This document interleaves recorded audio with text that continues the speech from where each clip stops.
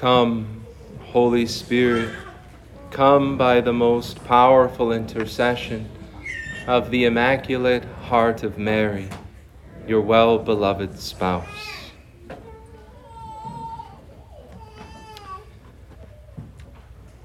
There's a particular virtue that has really always been a hallmark of Christian culture, of how Christians have lived in their everyday life and in their everyday relationships.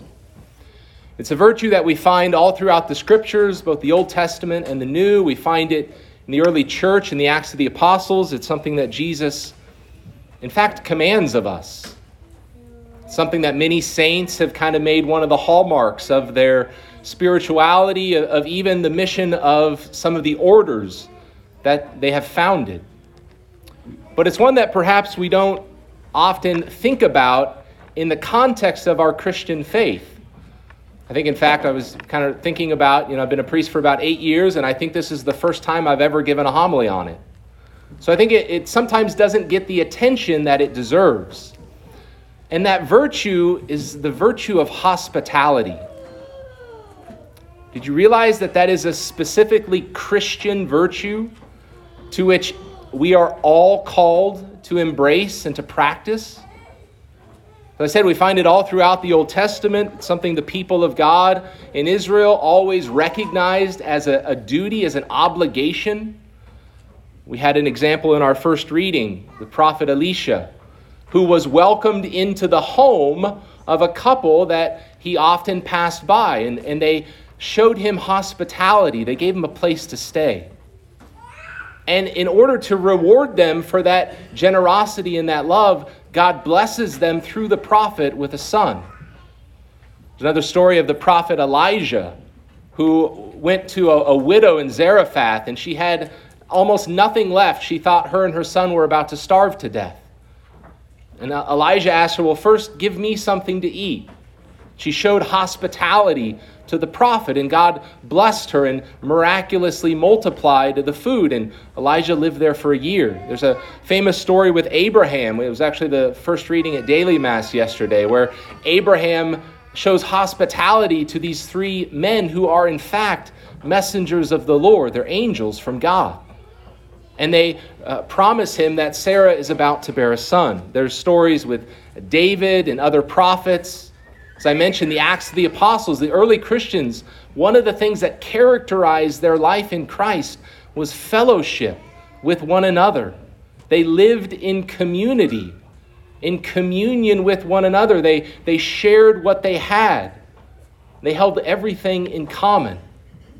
There's a number of exhortations in the New Testament that we're called to practice hospitality.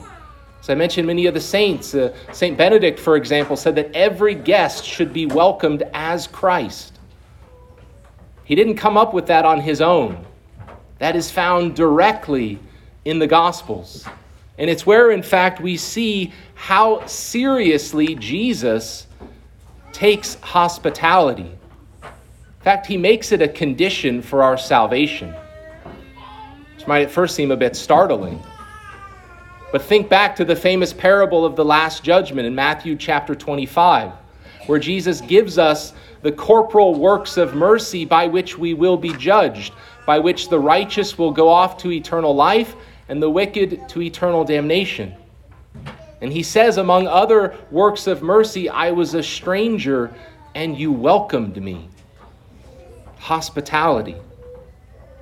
So we need to appreciate and recognize that this is not something optional for us, that we are all called to practice this form of fraternal charity, right? To love our neighbor as ourselves, to show a kindness and an openness, a willingness to serve and take care of others, to welcome people into our lives, to practice Christian hospitality. But I think it might be helpful to first maybe say what hospitality is not. Sometimes we can develop these false ideals of how we're supposed to do something, and if we think, well, that doesn't really apply to me, then we think we don't have to do it. And so first, hospitality is not a one-size-fits-all. It's not identical for everyone in every situation. You don't have to be hospitable in the way that others are hospitable. But you do have to practice hospitality in the way that God is inviting you personally, as an individual, as a couple, as a family, to practice hospitality.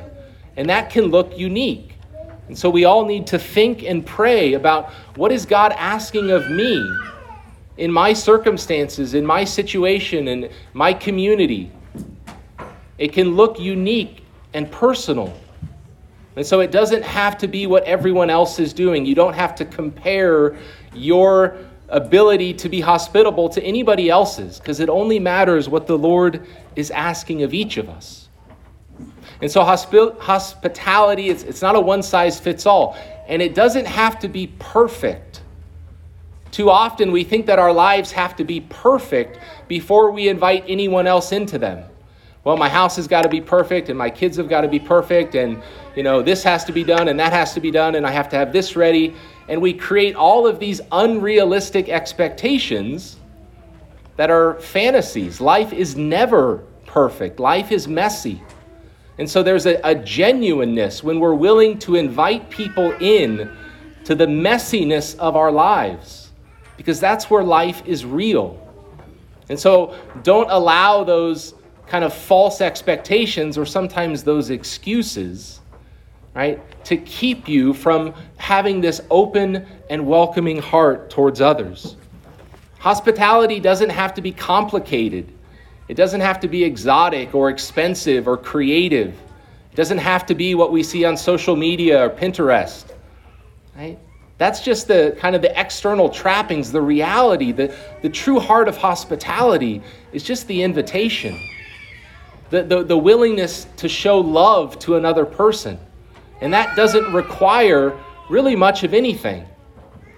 So regardless of our circumstances, our resources, our situation in life, an individual, a couple, a family, there are ways in which all of us can have this Christian attitude of kindness, of generosity, of openness to guests, to others, to our neighbor, and even to the stranger.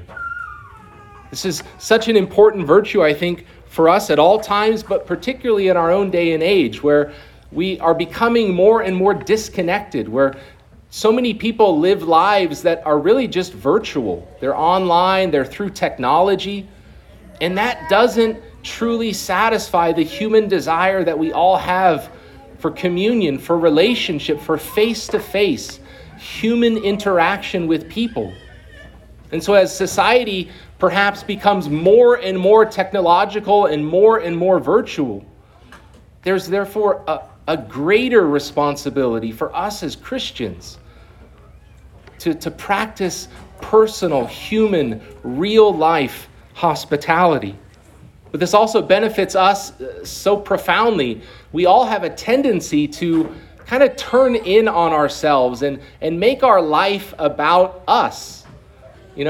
My situation, my responsibility, my obligations, I got this to do and that to do, and work and family. And those could all be good things. But we need to be careful about turning in on ourselves, thinking primarily about our own life and just trying to hold on, to our time and our energy and our free time or our resources. But Jesus warns us that when we do that, we actually end up losing what little we have.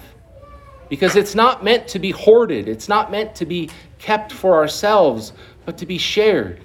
And so when we're willing to open ourselves up, to think of others, to go outside of our comfort zones, to embrace what might be inconvenient, to make those sacrifices of time, of energy, of resources, to show charity and love to another, then Jesus says we will truly find our life.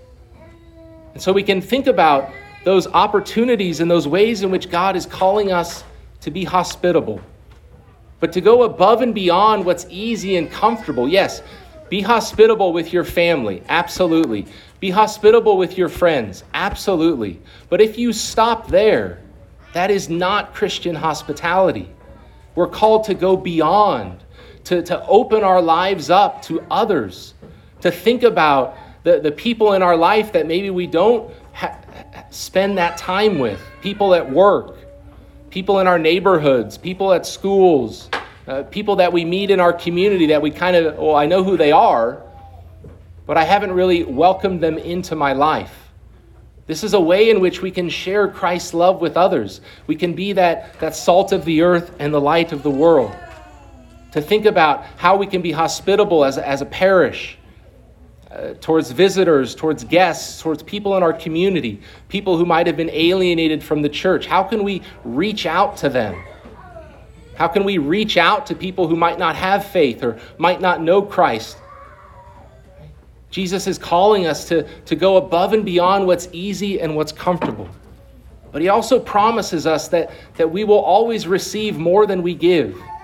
That when we reach out to the stranger, to our neighbor, to a guest, when we show charity and kindness, Jesus says we're actually doing that to him.